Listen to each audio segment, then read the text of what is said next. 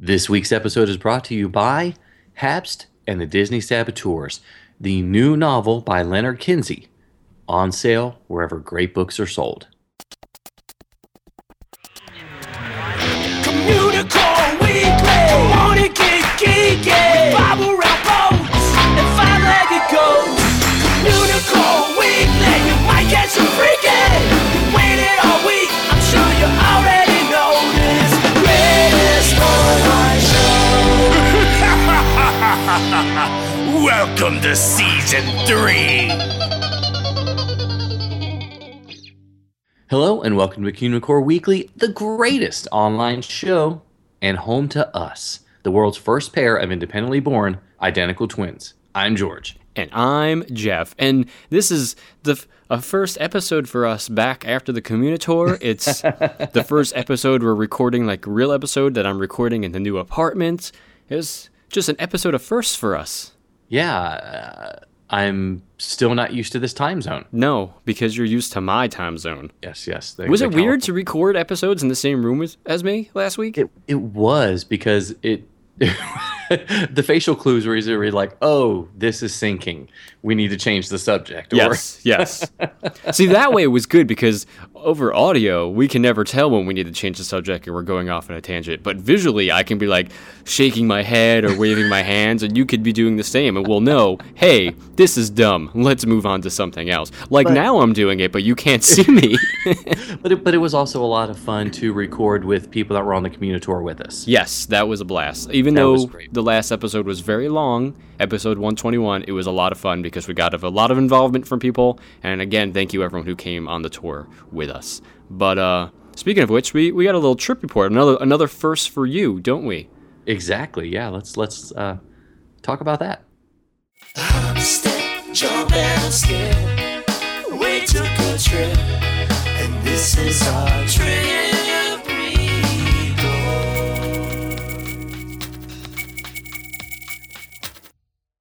Well, not only did both of us get to visit Imagineering for the very first time, and we've been to the studios. At least I drove by it once before, and I got to dine in Carthay Circle for the first time.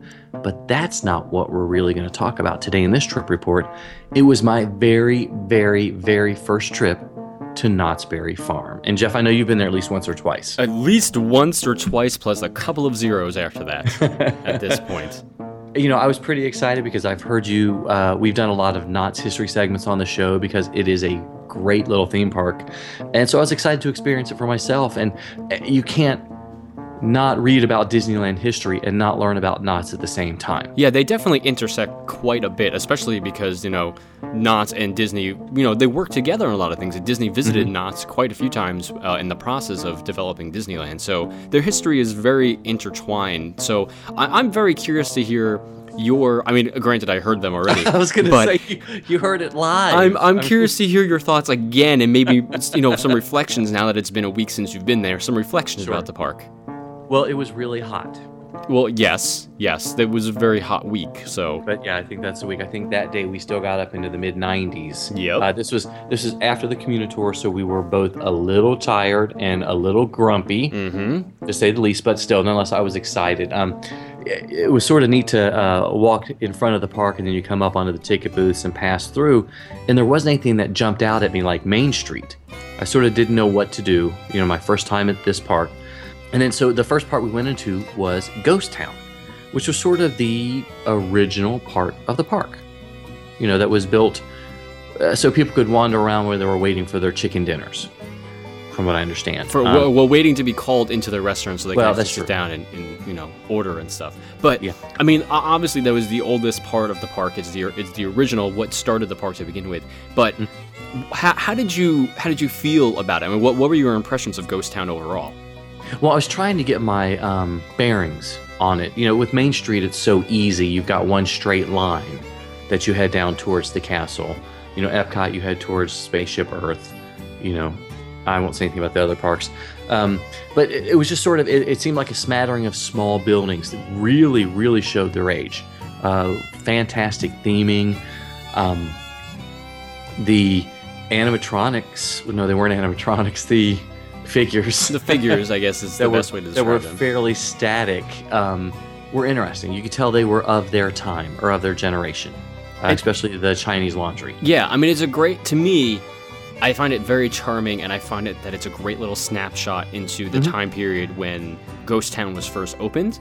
Sure. Definitely. And I mean, I don't mind that they're not sophisticated animatronics. I really enjoyed the fact that they're the old school. Some of them had very simple movements and audio like tracks playing or something. Yeah. But that's what it was. It felt like a great place to ramble and to just walk around and not feel hurried at all. I knew there were so many things we wanted to do, the different roller coasters, see some of the attractions, but it never felt like I was being pushed or that I needed to. Of course, when you told me to visit the jail, I knew about this, but I wasn't expecting it. Well, yeah, because I made you, walk over to the jail, and then I quickly ran over to the window to tell the man controlling him that what your name was, and it was your first time. And I thought you two had a pretty interesting interaction. Oh, it was fun. I mean, was it Slack-Eyed Joe or Sleepy-Eyed Joe? I can't remember off the top of my head, but anyway, I was just peering into it, and I was like, oh, yeah, there's a guy right in my face, and he says, hi, George. I was like, whoa, hi, how are you? Hi, thing that knows my name inside the jail cell. You're stuck there, I'm not, haha. But yeah, the guy obviously had a good repartee and knew how to do some improv, I guess after probably a few years of doing that, but at the Ghost Town, you could see some of the inspiration for parts of Disneyland, especially Frontierland, how it was laid out. Oh, absolutely. Yeah, Frontierland. It felt like it was a little larger than it probably actually was because you had some side streets you could look down. You had some different areas.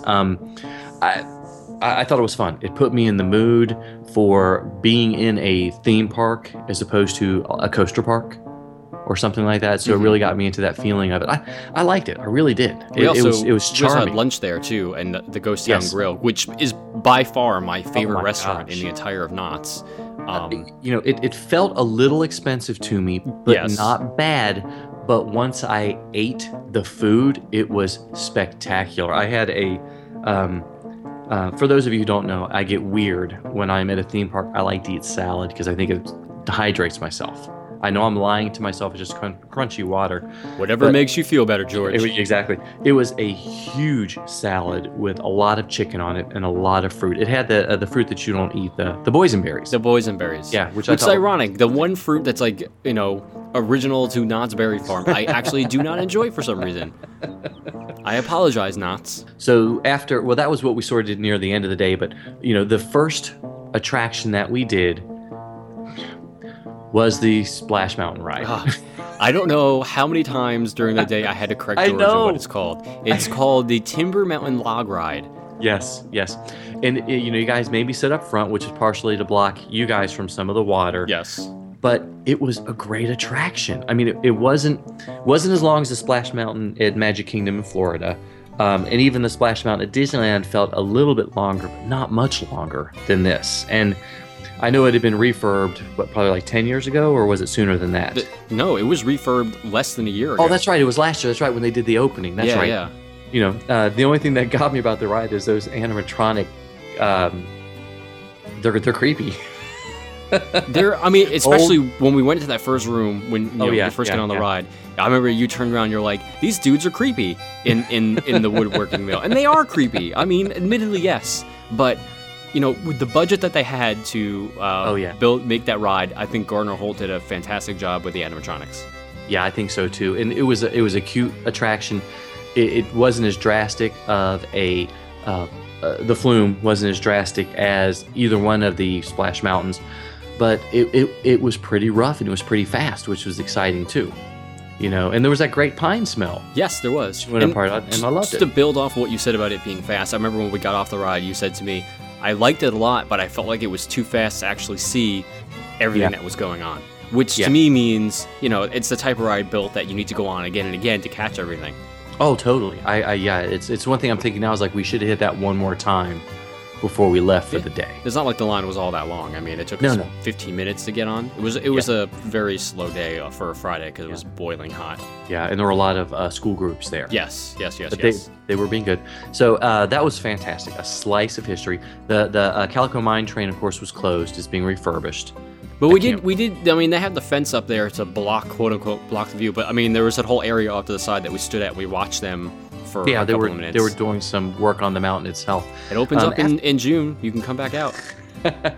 Yeah, I've heard something a little bit about some Diagon Alley somewhere too. I don't know what that is. You're not even speaking English right now. So after that, we did ride the Silver Bullet. I don't know what any of the other lands were called outside of Ghost Town. I don't think all of them have official names except for like Roller Coaster Land. Which is most of the rest of the park. I mean, because that area that we were in has a whole bunch of roller coasters. It does, We hit, a lot of them in a row. We hit Silver Bullet, which is my favorite coaster of the park. That was a good one, yeah. There's a very similar one at Carowinds that is about a third of the time. Oh, really? That you spend, so Silver Bullet's way better. Yeah, Silver Bullet was way better. I had a lot of pulls, a lot of corkscrews, absolutely fantastic. And we rode I keep wanting to call it the Exonerator. The Accelerator. The Accelerator. I'm lying to you. That is actually in the boardwalk section of the park. Oh, that was the boardwalk section. Yeah. Okay. But that was a ride that we walked into the line, walked up to the gate, and they're like, "Is there any parties at 2?" And we were like, "Yes, please." Yeah, and we got that's immediately on. And that was fun, but I think that was typical of a lot of Paramount and Cedar parks of the 80s and early 90s is we're going to give you a real quick thrill and get you off of the attraction quickly. And I was telling George that was a prototype in a way for King Ka at Six Flags Great Adventure, my home park in New Jersey. Just the way it shoots you out and the height. And I mean, to me, it's like a little slice of home. It's obviously not as tall as King Ka, but it does shoot you out very quickly. Yep. And I think you were not prepared for what it was. I think we were already strapped in, and you were like, "I have no idea what's going to happen to us right now." Yeah, I could see it, and you're like, "Oh, it shoots you out." I'm like, "What?" I was like, "Just look ahead, brace yourself, and you'll be fine." Yeah, and it was good. I enjoyed it. I wish it had a little more oomph to it after the initial going straight up and going straight down, but it was still good. It was an enjoyable coaster. I liked there was no weight. But one of the we walked into like something called a haunt museum or something too. Yes, yeah. Well, I made George walk into the haunt museum because now I'm obsessed with it. Pointing out some of the previous haunts things and thing that's coming up this coming year and some of my favorite mazes from this past year. I really want you to come out for that. I really think you would have a good time. Oh, I think so. I think it'd be fun. It's just we'll have to do a Kickstarter campaign. That's fine. Kickstarter to get George out to fly George out to. Yeah, no, we're kidding, guys. We're kidding. We would never do something unless you want to do that. Unless you want to, then we'll take it. I mean, that's fine. But it's not. We're just joking. Don't do that. I think the overall, I know there's one more attraction we rode that I really liked and I want to talk about, but before we get to that, as we walk through the park, you could see the growing pains sort of that they went through, how there was that great little cemetery, and right plop in the middle of it was part of a roller coaster. Yes. And for those of you who've been to Knott's, to reference, it's the cemetery where, I forget the guy's name, but the beating heart. Oh yeah, you stand on it. Yeah. It's the box of baby rattlers that are very dangerous. Which you thought was one of the greatest jokes ever. That was absolutely beautiful. I love that. But it was, you walk through that where one moment I felt, oh wow, I'm in a great theme park. Oh, what is this? Just steel everywhere. Yeah. And you lost that feel. The boardwalk area, you can tell it sort of started to go that way and they tried to pull it back. Well, boardwalk, again, about the same time that the Timber Mountain Log Ride was redone, they redid the boardwalk area. Okay. So there were 3 rides in that area that are new. There are 2 flat rides and the Wild Mouse coaster that are right there are brand new. The one attraction I thought was really cute, and I can't imagine actually wanting to wait for it, was the Stagecoach, though. Because it holds probably 6, 8, maybe 10 people at a time. Yeah, and it's a long more than 5 minute ride, it feels like. Yep. And the guy was like, "You guys want to sit on top?" I was like, "Was the inside hot?" He goes, "Yeah, but not as hot as it is on top." I'm like, "Okay, inside." Inside it is, everyone. Inside. And it was something different, something I've never done before. I've never been in a Stagecoach. Made me think, was this how, it was at Disneyland and Frontierland during the first couple of years. Yeah. It was a great little attraction. If there's not a wait, I think do it. It's a great way to see the park overall and get a good idea for it. But I enjoyed Knott's. There were still things we didn't get to do that I wanted to because we ran out of time because we had mice chat things we had to take care of. Yes. But it's a great park. They're building and they're building in a great way. They're retaining their history.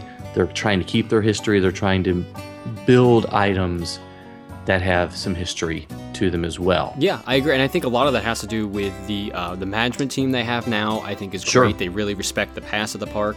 They have great historians like Eric Linksweiler, who is a big champion of the history of the park, and he gives these great presentations on it. And I think because of these type of things, the park is really embracing its past and really making sure it doesn't lose that old charm that it had when the park first opened. And I'm extremely happy about that.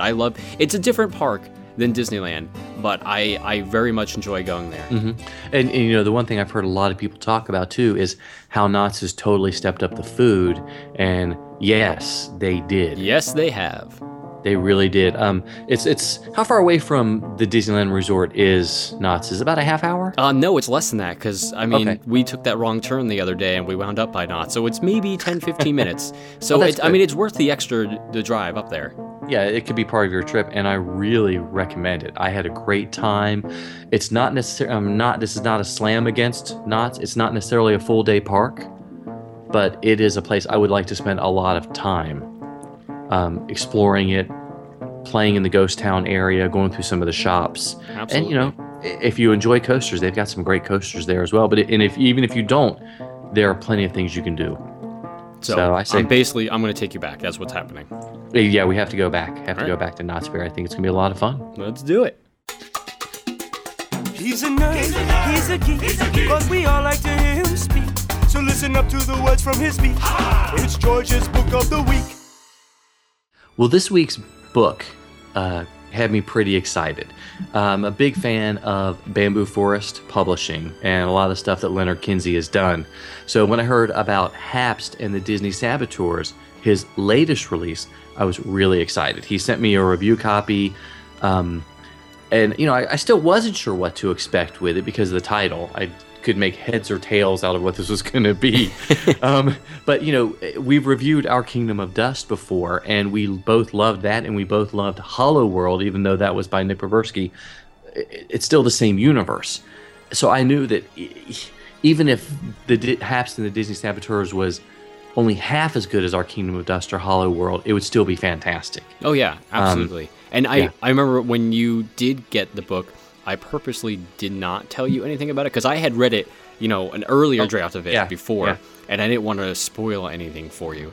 And I wanted you to have your own impressions of it. But, having reread the final form of the book now, too, I enjoyed even more now than I did when I read it a couple of months ago in its, second or third draft stage. But what's it about, George? Tell me what's it about. This is the hard thing. It's like the Crying Game. You can't really say too much without spoiling it, but Habst is the main character, and he's in his mid-20s, I believe, right? I think so, yeah. I think he was. And he's actually been described, and it's very easy, he's a burnout, a tech prodigy, and obviously a Disney fanatic. So, okay, I can live with some of those things. And then you get the sort of the dark side Disney twist of the knife. He's living with his slightly underage girlfriend. So, for reference, this is not a book for kids, just throwing it out there now. Yes, this is definitely a Bamboo Forest Publishing book. Yes, this is definitely if you see the cover, it's a great cover by Emma Levitt, and I hope we didn't just massacre her name. It might be Leave It. She'll yell at us and tell us. It's a very young adult teen cover. So just parents beware. There's a lot of not safe for work or not safe for young kids type stuff in here, but don't let that detract you. No. Reading this book at all. So he's living with his slightly underage girlfriend and her very wealthy mom, and he sounds like not really a bad guy, but a slacker, maybe that's only out for himself until he gets entangled. In the plot of some in the sort. Plot of yes. And the cool thing is he brings in Charlie Walker, who you might remember from Hollow World. And if you did read Hollow World, you do not have to read this first or read Hollow World first, but having read Hollow World will add so much to the book. Yeah, it's kind of nice to see a progression of a character that Nick created wind up in Leonard's new book, and it kind of creates, to me, this bamboo forest universe of fiction that they can write in, and it's like Marvel, like Marvel in a way. It's really, really cool, I think, and I mean, on top of that, it's just a really good book to begin with. Yeah. I mean, it definitely takes, it takes you to places that you haven't been before in books, especially in a Disney setting. And yes. The idea behind it, again, is what we can't say because it'll spoil it, but it's very interesting and it's very in line with, the original vision of Epcot Center, and it's very Disney-esque, and it makes a lot of sense when you get there. And I really enjoyed it. I thought it was a great read. It's one thing that I know I can get from Leonard at Bamboo Forest, that he looks for authors, I mean, including what he writes. The books are very intelligent. Yes. That not to the point that you're not going to understand it, but the way they're crafted. They're put together very well. The language flows. There's never anything that's going to be over your head. It's great storytelling. It's always exciting, and it's always funny. Yes, absolutely. Yes, a lot of humor is built into it. Some of them you may not get right away. The one thing that when I spoke to Leonard beforehand about it, he said there are a couple twists and turns that some people have not expected and some people have not liked. But I thought they were pretty cool. I thought it was a neat shift. We reviewed Midlife Mouse a few months ago, which we both liked, but it took us in a weird direction that neither one of us was really comfortable with. And this has some similarities, but it goes in a different direction and it works better. Yeah. I think it works a lot better. It's just, as you and I had talked, Leonard did a lot of research in this book to get a lot of his facts straight. And, as I mentioned earlier, there's a lot of stuff that's not quite safe for kids. There's a lot of drug use that's talked to. There is some sex, and they talk about the dark net, which is a place where you can purchase or find out about a lot of illegal. It's from the darkest timeline, for those of you. Yes, from the darkest timeline. But I if you're an adult and you have an open mind, I really would love for you to read it. I think absolutely. You can look past those small things, or it just might be something that doesn't really bother you. You're going to enjoy it because it's very, very well crafted. And again, Leonard has great characters that have depth to them and feel like they're real people themselves. Agree. And okay. I highly recommend it. And that's really all I have to say about it. I highly recommend it. Definitely read it. I think the only thing to add is it needs more boats. Just at least one boat. Just one. One.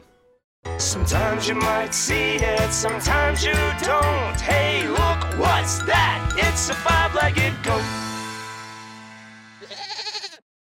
When you're walking around Ghost Town at Knott's Berry Farm, you'll find a store called The Barn. Now, inside the barn, you'll find all these plush animals for you to buy if you're into that kind of thing. But of interest to us is that in one corner of the store, you'll see a display of these 3 bears having instruments in their hands, and sometimes, occasionally, they will play them for you.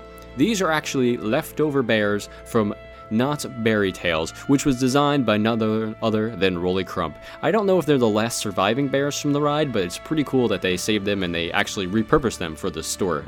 They're just kind of hanging out, and they do play music still, which is pretty cool.